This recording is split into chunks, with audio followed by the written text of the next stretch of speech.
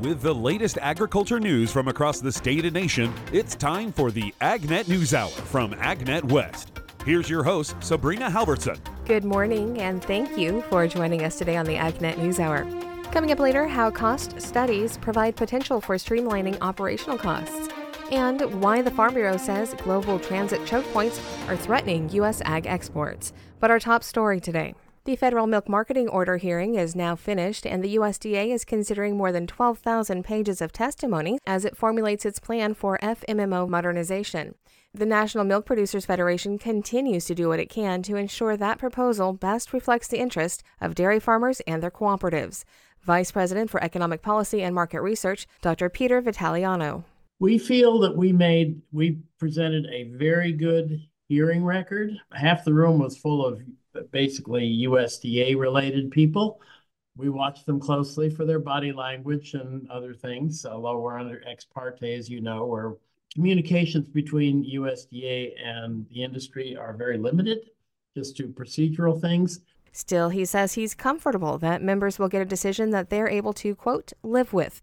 But nobody, he says, is going to get everything they want. That's pretty clear. USDA is going to give each party, particularly each of the major parties, a little something.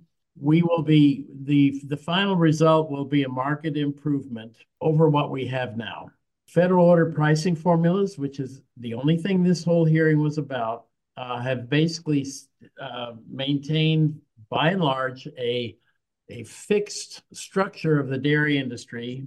And over the 25 years or so that those formulas have been in effect, the industry has changed considerably. The formulas are now increasingly out of step with what the industry looks like.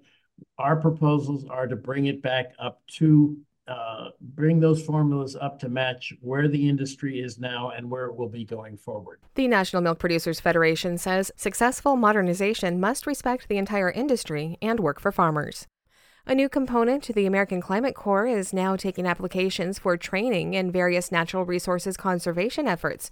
Rod Bain reports. It is the latest effort within the White House-led American Climate Corps. USDA, in partnership with AmeriCorps, the Corps network, and the National Association of Conservation Districts, are establishing a new Working Lands Climate Corps. This is on top of the Forest Service Climate Corps that was announced in December. Deputy Agriculture Secretary Xochitl Torres-Small in a call with reporters Monday. This new branch of the Climate Corps will provide at least 100 young Americans service opportunities. White House National Climate Advisor Ali Zaidi adds, this half-breaking initiative is an incredibly important way to engage the talents of more and more folks in what is the existential challenge of our lifetime. Organizations wishing to participate have until March 8th to submit applications via www.corenetwork.org/WLCC. The web address also provides information on upcoming webinars February 15th and 20th. I'm Rod Bain reporting for the U.S. Department of Agriculture in Washington, D.C.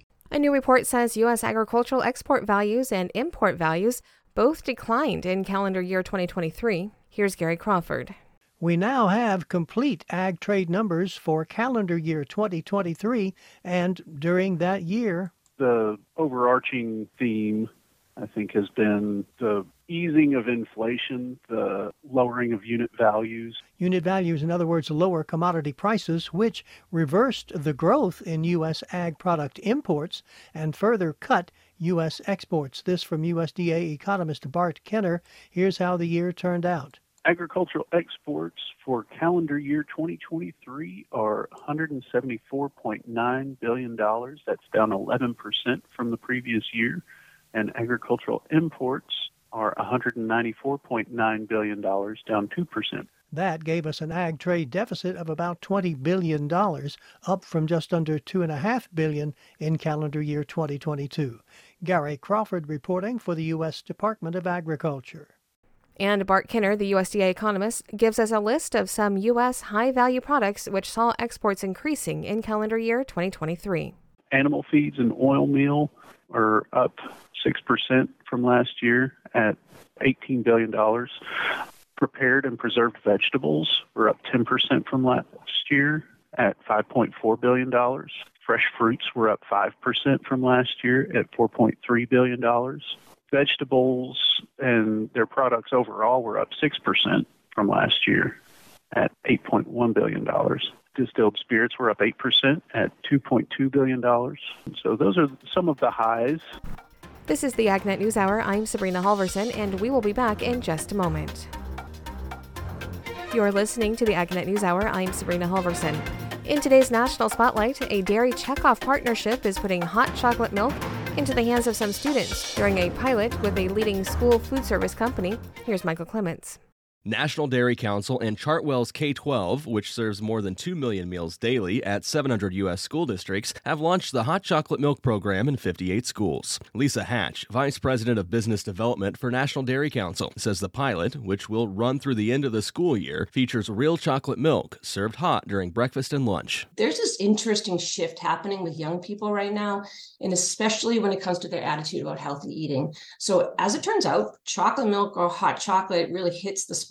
It's not just a treat that kids really love, but it also meets the healthy beverage guidelines set by schools. National Dairy Council began working with Chartwell's K-12 last year on a dairy-based smoothie program, which is available to all Chartwell's schools following a successful pilot. We have a really proven track record with Chartwell's. In 2023-24, we partnered with them and launched a smoothie program in about 130 of their schools, which was really well received and drove significant dairy and meal participation across the board. The smoothie program success led to a "what's the next big thing" discussion between the partners. They focused on hot chocolate, which had a global market size valued at $3.8 billion in 2022 and is expected to grow by $5.77 billion by 2030. So what we're seeing so far is really positive. Kids are very excited. Again, this is anecdotal at this point, but what we're hearing is it's so successful in some situations that it's a little bit too good because every kid wants to take it and really they're drinking it down to the last drop, which is great to see. For more information about the Dairy Checkoff, visit www.usdairy.com/for-farmers.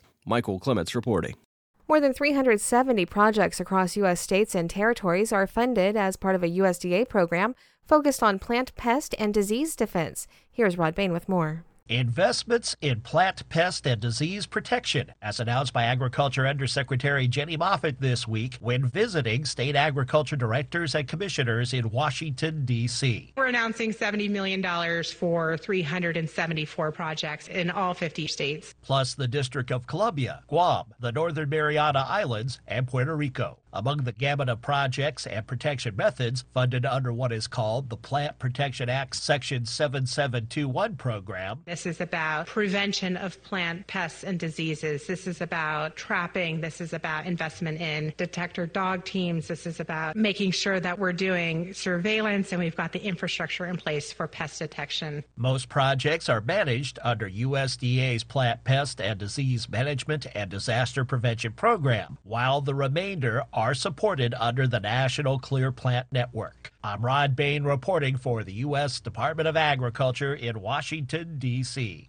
That's today's National Spotlight. Now here's Will Jordan with the Livestock Report. In today's livestock news, though the largest portion of funding goes to nutrition programs, when agriculture discusses the Farm Bill, row crops are often the topic. Yet reference prices and other subsidies are not necessarily the focus of animal agriculture when it comes to Farm Bill allocations. To learn more, I visit with Ethan Lane, National Cattlemen's Beef Association Vice President of Government Affairs. Well, we occupy a very different role in that world, right? We don't have in animal agriculture, other than dairy, those subsidy programs that we see in other segments of agriculture. That changes, I think, how we engage in the Farm Bill. That changes our priorities when we get into that Farm Bill process. The row crop folks are very focused on those reference prices. They're very focused on some of those kind of big ticket items for them. I think for the livestock community, we're one foot into kind of these are the things we would like out of this bill, and the other foot is these are the things that could be very harmful in a Farm Bill, right? And there's just as much fear of bad policy in a Farm Bill as there is optimism about some great new program that's going to be the linchpin of salvation for producers into the next generation. You fine-tune existing programs. You work on more funding for that FMD vaccine bank to make sure that when we have an FMD outbreak in the U.S., we're ready for it, right, and we're prepared. You work on those voluntary conservation programs. I think there's quite a bit of wrangling left to do on that $20 billion in IRA funding and how it gets to the ground through that bill. The folks that put that together on the Dem side of the aisle feel very much like it's a loss if that's plucked up and set back down in the baseline of the Farm Bill. Even though the money would effectively end up in the same place, it's a little bit of kind of like, no, we did that, and you're not going to redo it here. But there's also some really good arguments for the fact that the math makes a lot more sense if you deploy it through, the conventional train. So, we're focused on that kind of stuff in the Farm Bill, and spending a lot of our time on the radical animal rights groups that have decided this is going to be where they take their stand. They very much want to transform America's food system in this bill. They don't believe animal agriculture should have a role. These are people that don't believe you should own pets for the most part, right? I mean, these are not normal Americans. These are crazy people, and they are incredibly well funded. They have a ton of Silicon Valley money. We know HSUS, ASPCA, and these groups are making several $100 million a year each with these heart-wrenching commercials about dogs and, Sarah McLachlan and the whole thing. They're not giving any of that money to animal shelters. Less than 2% of that money is going to animal shelters. They're spending all of that to impact the Farm Bill. So that's a lot of the reason that it's sort of freeing in some aspects to not be asking for tons and tons of money from that Farm Bill process. And instead, we can use some of that political capital to say, you have got to craft this bill in a way that is effective for farmers and ranchers, that delivers the nutrition assistance that people in need out of this program, and that's it. Right? And you draw the line there, and we are not entertaining, what Direct Action Everywhere or whoever else wants to do to, have us all eating, dirt and sticks 10 years from now. So that's kind of how we approach that, and I think most of livestock is in that space. One of the other protein groups at the beginning of this process, it's my favorite story about this Farm Bill process. We were in a meeting in the Capitol with House Republican leadership on the Farm Bill, and they had asked everyone on the table, there's 30 of us around the table, Farm Bureau and everybody else, and they said, what's your biggest priority in the Farm Bill? And I won't name the group, but they stood up and they said, introduced themselves, and they said, our biggest priority in this Farm Bill is not to be mentioned in this Farm Bill. And I think that tone from livestock really does represent kind of our larger perspective. We need a little bit of stuff in here, but for the most part, leave us out of it. I'm Will Jordan for AgNet West. Don't forget, if you've missed any of our morning shows or if you just want to catch the news at a different time, you can subscribe to our podcast and have statewide agriculture news at your convenience. All you have to do is search for the AgNet News Hour on your favorite podcast downloading app. That's AgNet News Hour, and it is available on both Android and Apple devices. This is the AgNet News Hour. I'm Sabrina Halvorson, and we will be back in just a moment. Coming up in a few moments, we'll have today's This Land of Ours report, but first, more of the day's agriculture news. And with today's AgNet West headlines, here's Brian German. The latest report on sample costs to produce and harvest fresh market raspberries can provide growers with valuable insight. The report itself can be found at coststudies.ucdavis.edu, and UC Cooperative Extension Farm Advisor for strawberries and caneberries, Mark Bolda, described the kind of tool these types of cost studies can be. I've never had anybody say, oh gosh, have a hallelujah moment where they say they're not going to farm it. But maybe people can see, again, I don't know what's on growers' minds when they're looking at this, and there has been a lot of growers. Maybe they're seeing or looking for where they could make adjustments to make it more profitable. I mean, everything's broken down. We have a lot of tables in the back, I think 12 different tables itemizing all the costs. So maybe they see something where they could save on costs. Obviously, labor is going to cost what it costs, but maybe there's some other areas where they could adjust to kind of eke out a little bit better profit out of that. A new partnership has been announced aimed at streamlining farmers' access to agronomic recommendations from Corteva AgriScience through the John Deere Operations Center. The partnership combines John Deere's digital capabilities and intelligent farm equipment with Corteva's agricultural experience, aiming to provide precise, customized agronomic insight. The collaboration targets delivery to equipment via John Deere Precision Ag Technology, Pioneer sales representatives for agronomic support, and directly to farmers for enhanced productivity and sustainability. The focus of the partnership is to simplify value extraction through data-driven scientific recommendations tailored to each farm. The partnership aims to set a new industry standard integrating Corteva's cutting-edge science with John Deere's technology stack. The initiative will commence pilot programs in the spring across the U.S., extending to Canada in the future. American Farm Bureau Federation economist Betty Resnick points out that global transit choke points are threatening U.S. ag exports, impacting shipping costs, and potentially affecting market prices and farm profitability. In an article from Michigan Farm Bureau, Resnick highlighted two significant events that are contributing to the issue: a persistent drought in South America reducing water levels in the Panama Canal, and disruptions to Red Sea shipping related to the Israel-Gaza conflict. The Panama Canal is crucial for U.S. agriculture, with 72% of its cargo connected to the U.S., including a substantial portion of ag exports. The drought has already led to a 33% reduction in canal transits, causing concerns about shipping delays and increased costs. Simultaneously, attacks in the Red Sea are escalating, affecting 15% of global maritime trade and pushing shipping costs higher. March 22nd is the deadline to apply for the Conservation Stewardship Program from USDA's Natural Resources Conservation Service. Assistant State Conservationist with NRCS, Brandon Bates, said it's a great time to sign up thanks to historic funding support for the program. We're in a great spot right now when it comes to conservation the past couple of years and also looking at the next 3 years with IRA, Inflation Reduction Act. It has jump-started our program and pretty much almost doubled the amount of money we have available. So the opportunity is there. I know when the IRA first came out, it was talked about a generational opportunity for conservation and farming. And of course, we're just trying to be part of it. And with this influx of new money, of course, we're trying to make sure we get the word out and hopefully increase our numbers in both obligation and application numbers. A Produce Safety Alliance grower training course is coming up at the end of the month. The virtual interactive training course will cover 7 modules and will take place February 28th and 29th. Growers and others interested in learning about the Food Safety Modernization Act Produce Safety Rule, good agricultural practices, and co-management of natural resources and food safety are encouraged to attend. Topics that will be covered include an introduction to produce safety, worker health, hygiene and training, soil amendments, wildlife, domesticated animals and land use, agricultural water, post-harvest handling and sanitation, and how to develop a farm food safety plan. Participants will be eligible for a certificate from the Association of Food and Drug Officials after attending the entire training course. Registration's due by February 15th and more information is available on the upcoming events page at agnetwest.com.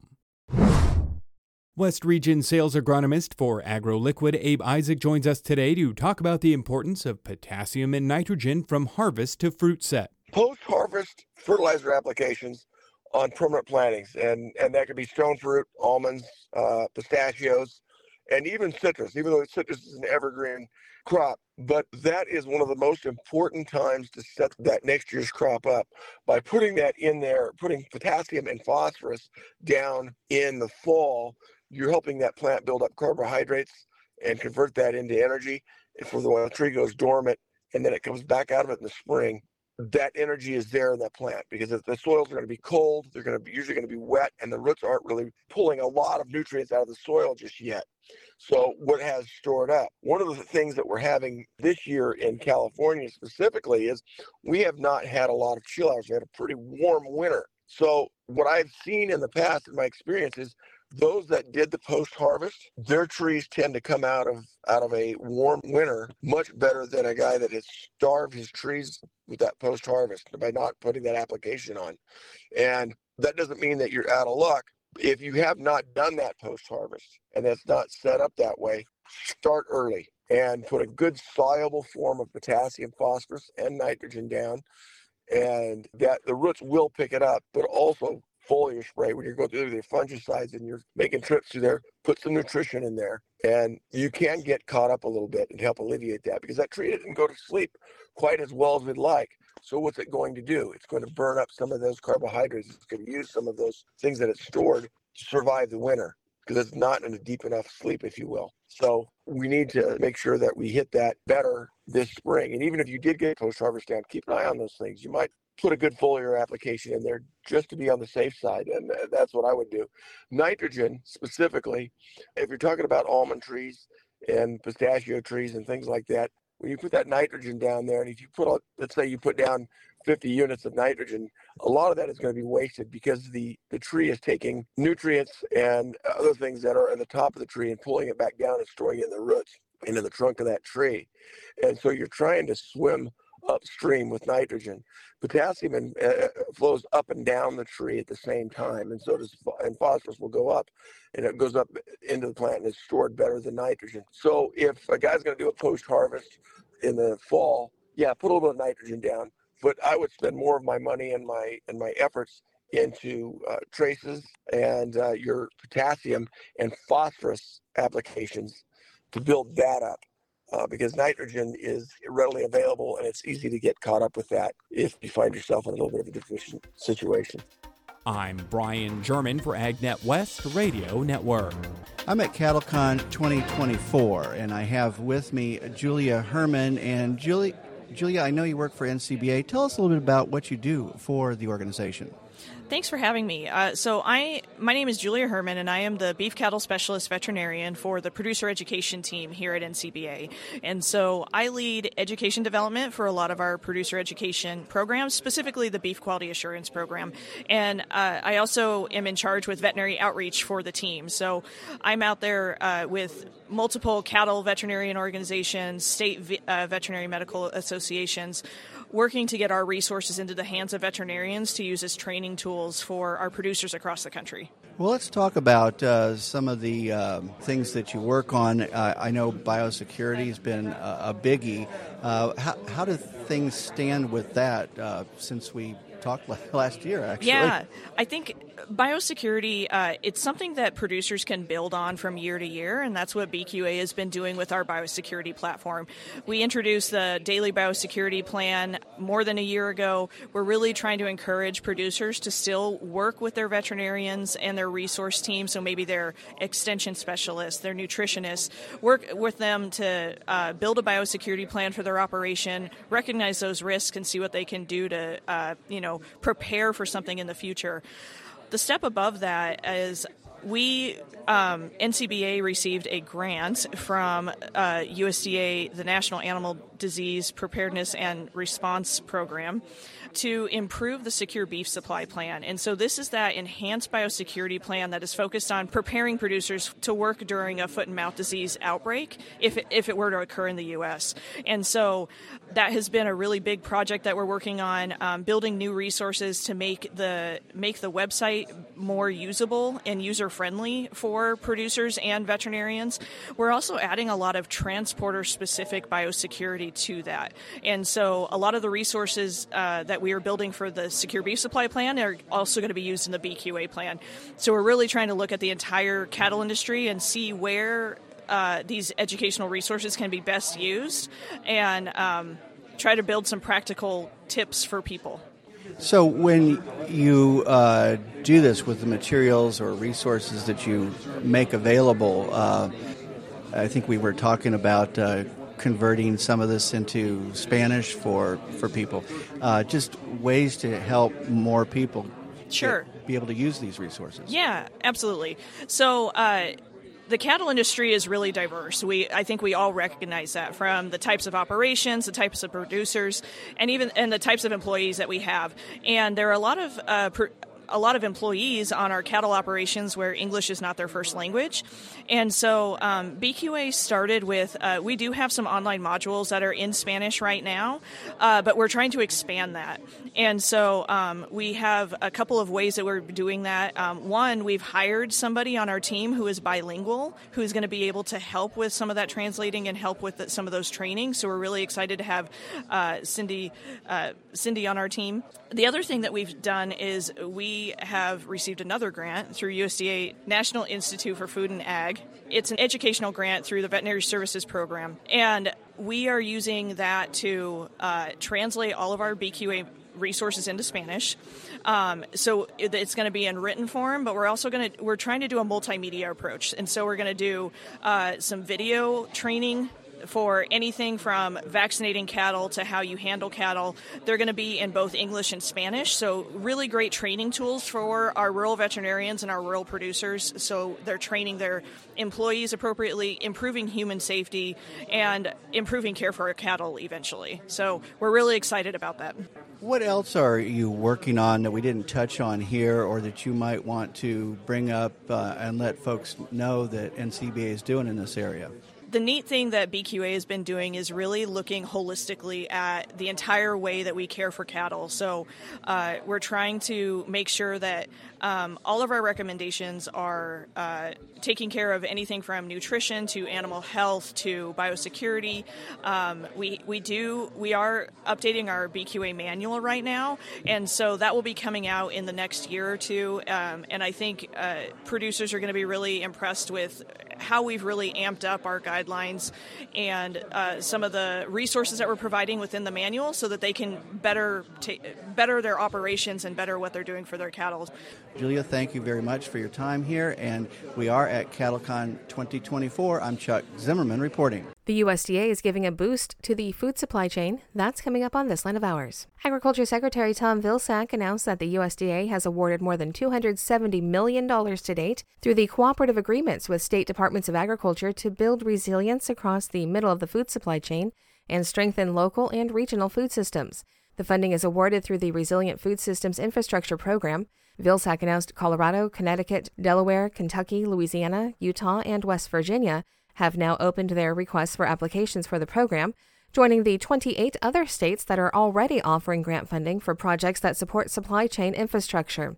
Vilsack says these unprecedented investments into our nation's supply chain infrastructure will not only benefit consumers by ensuring they have dependable access to fresh and locally produced food, but the investments will also benefit producers and rural communities by providing more and better markets for small and medium-sized producers. This is the AgNet News Hour. We will be back in just a moment with more agriculture news.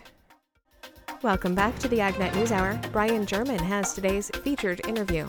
We're joined by Megan Loston this morning, marketing manager for the International Agri-Center in Tulare, and we're gearing up for another year of World Ag Expo, which gets kicked off this morning.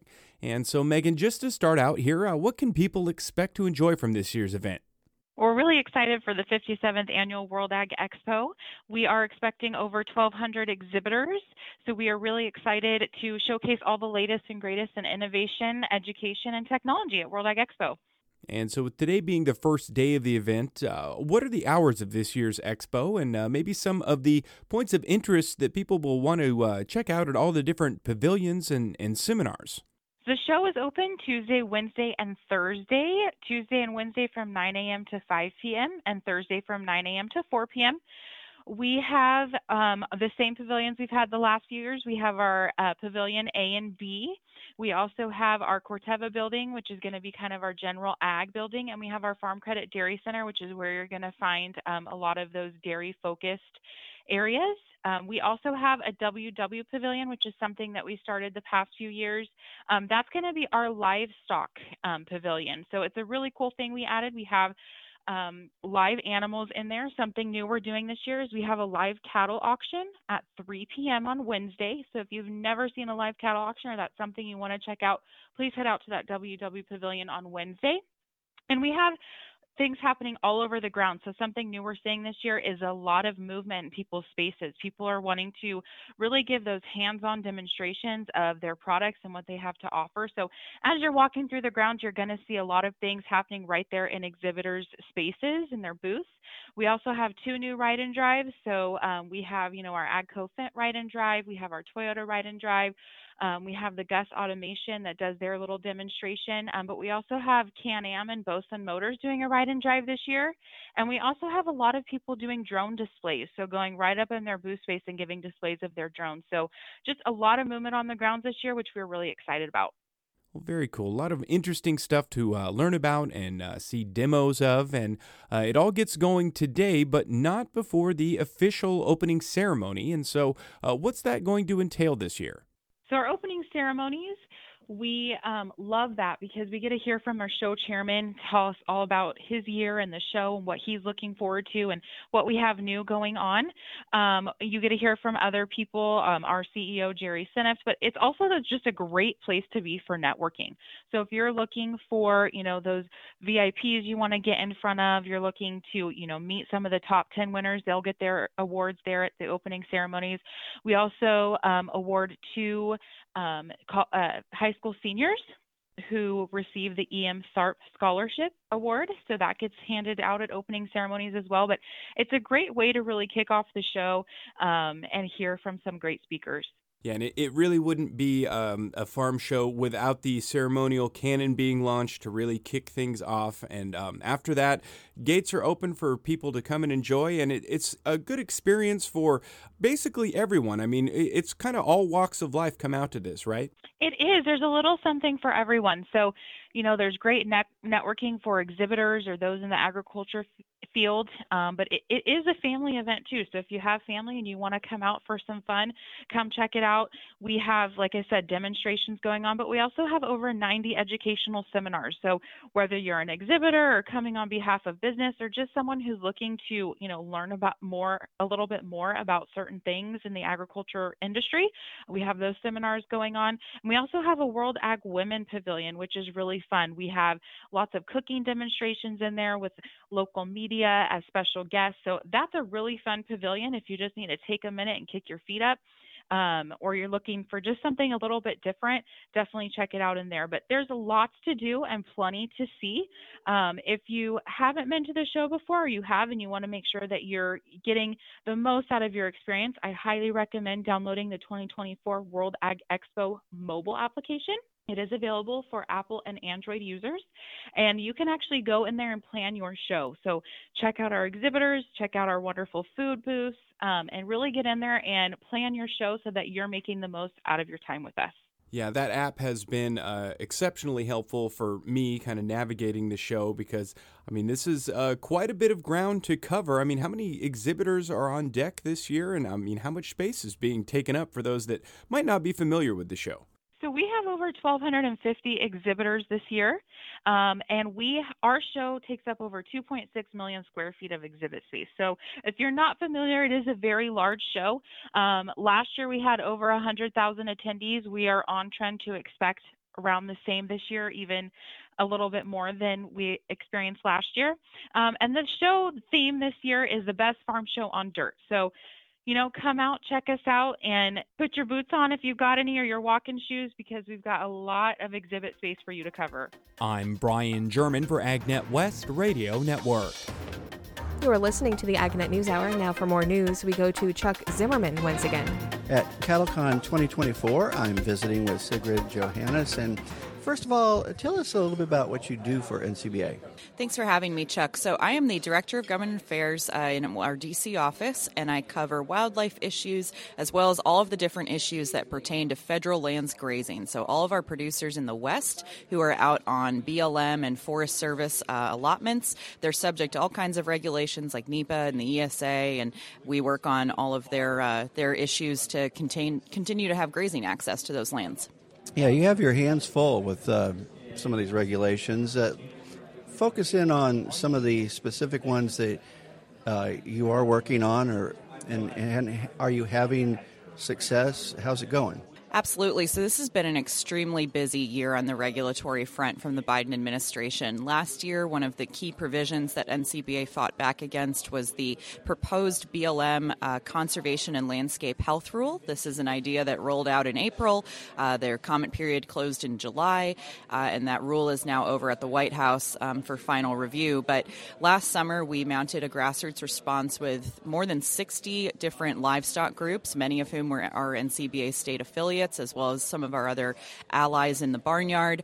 And we mounted a very aggressive defense against this proposed rule. It has a lot of really harmful implications for federal lands grazers, a lot of provisions in there that would give a lot of power to third parties to sort of impose new standards of what is or is not good conservation on federal lands.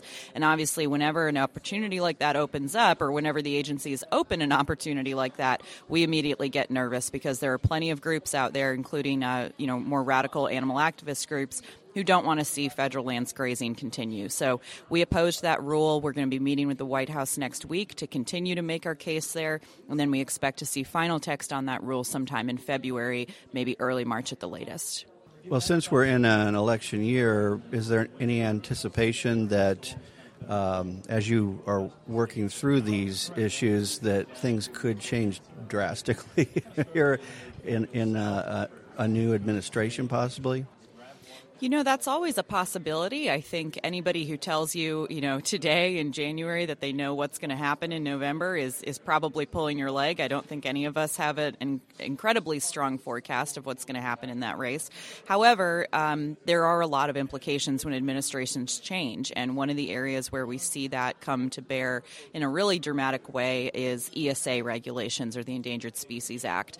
Some of the rules that we are most directly affected by, for example, the management of gray wolves, have really become political footballs that change drastically from one administration to the next. And one thing that I think is very interesting is if you look at a Supreme Court case that they actually just recently heard arguments on, there's a case that they're considering right now that may overturn what's called the Chevron deference or Chevron doctrine. And if that happened, we could see an environment where the court basically tells federal agencies you don't have as much latitude to direct policy and to essentially legislate as they've exercised in recent years. It would really put a lot of that responsibility back where it belongs with Congress. So if we see a decision in that case, I think that will make it even more interesting, how agencies like the Fish and Wildlife Service, like the Department of the Interior, BLM, and Forest Service have to respond and really kind of live with more of their decisions rather than changing the rule book on producers every 4 years. What else would you like producers to know about the work you're doing, maybe we didn't touch on or you want to elaborate on? I think it's just really encouraging every year when we get to come to convention and see, thousands of producers from across the country, how strong our grassroots policy process is. I personally am the staffer who works on the Federal Lands Committee. We had 2 resolutions yesterday that passed after a little bit of debate and some amendments in the committee, and it's just really encouraging to see that. You've got policies passing in other committees this week as well, cattle health and well-being, for example. Our process is alive and well. Folks get up and come to the mic and debate from every region, from every sector of the industry, cow-calf all the way up to feeders. And so I think it's always really great to see that process working, and that gives us our marching orders for what to do in D.C. So we're getting a whole new set of instructions this week, and I'm thrilled about that. All right. Well, thank you very much, Sigrid, for taking the time to visit with me here. We're at CattleCon 2024. I'm Chuck Zimmerman reporting. For the first time since 2020, the number of Americans with a will has declined, with only 32% of Americans having an estate plan in 2024, a 6% decline from last year. Michael Clements shares more. Having an estate plan for farmers and ranchers is especially important as it protects the future of the operation. AARP Oklahoma State Director Sean Voskuhl says there are 3 things to consider. First, develop and maintain a succession plan for ownership and management of the farm. Next, consider planning for retirement plan accounts and life insurance needs of the farm as a closely held business. You should also consider premarital agreements and protection of interests in the farm. As a bonus, consider digital assets, such as passwords and accounts that are critical to the farm operation. The main reasons people put off an estate plan is they either haven't got to it yet or think they don't have enough assets to leave to anyone. Neither is a great reason. Technology today means you can create a will online in less than an hour, and assets are only part of the story. A healthcare directive and a durable power of attorney are also important for your estate plan. The right paperwork can save your loved ones headaches and heartache and give you peace of mind. Voskuhl adds there are a few changes in the tax code on the horizon to keep in mind as well. The first is the implementation of the Corporate Transparency Act, which will impose significant new reporting requirements on many small businesses. Second is the sunsetting of the increased estate and gift tax exemption amounts at the end of 2025. Unless Congress acts before January 1st, 2026, the estate and gift tax exemptions will revert to where they were in 2017. With inflation adjustments, this will be approximately $7 million for individuals and $14 million for married couples. Learn more Thursday night at 9 p.m. Central Time on RFD TV or online at aarp.org/AARP Live. Michael Clements reporting. That's today's top agriculture news. I'm Sabrina Halvorson. Thank you for sharing your morning with us. To get more information on the topics you heard today, visit AgNet West online at agnetwest.com. You can also stay connected by following us on our social media at AgNet West on Facebook, Instagram, and Twitter. You can also find our broadcast team of Brian German and Sabrina Halvorson on Facebook and Twitter. Thank you for listening to the AgNet News Hour from AgNet West. AgNet West Radio Network, your primary choice for agriculture news.